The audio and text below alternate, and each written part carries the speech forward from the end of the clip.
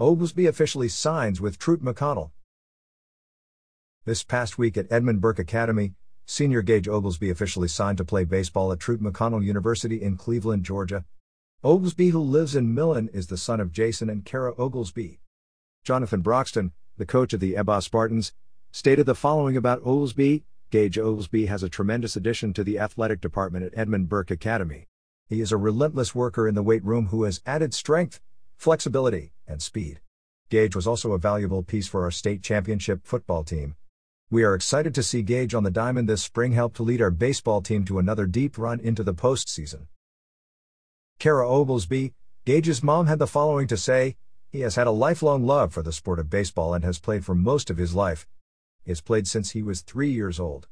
He has been on numerous travel teams all over the state of Georgia. He has played from Carolina to Georgia to Florida.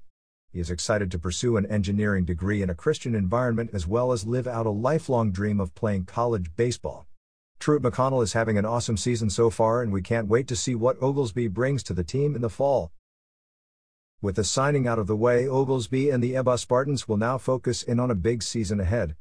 Their first game will take place on February 27th at home versus John Hancock Academy. Last season, Eba lost in the semifinals of the Jaya Class AA playoffs,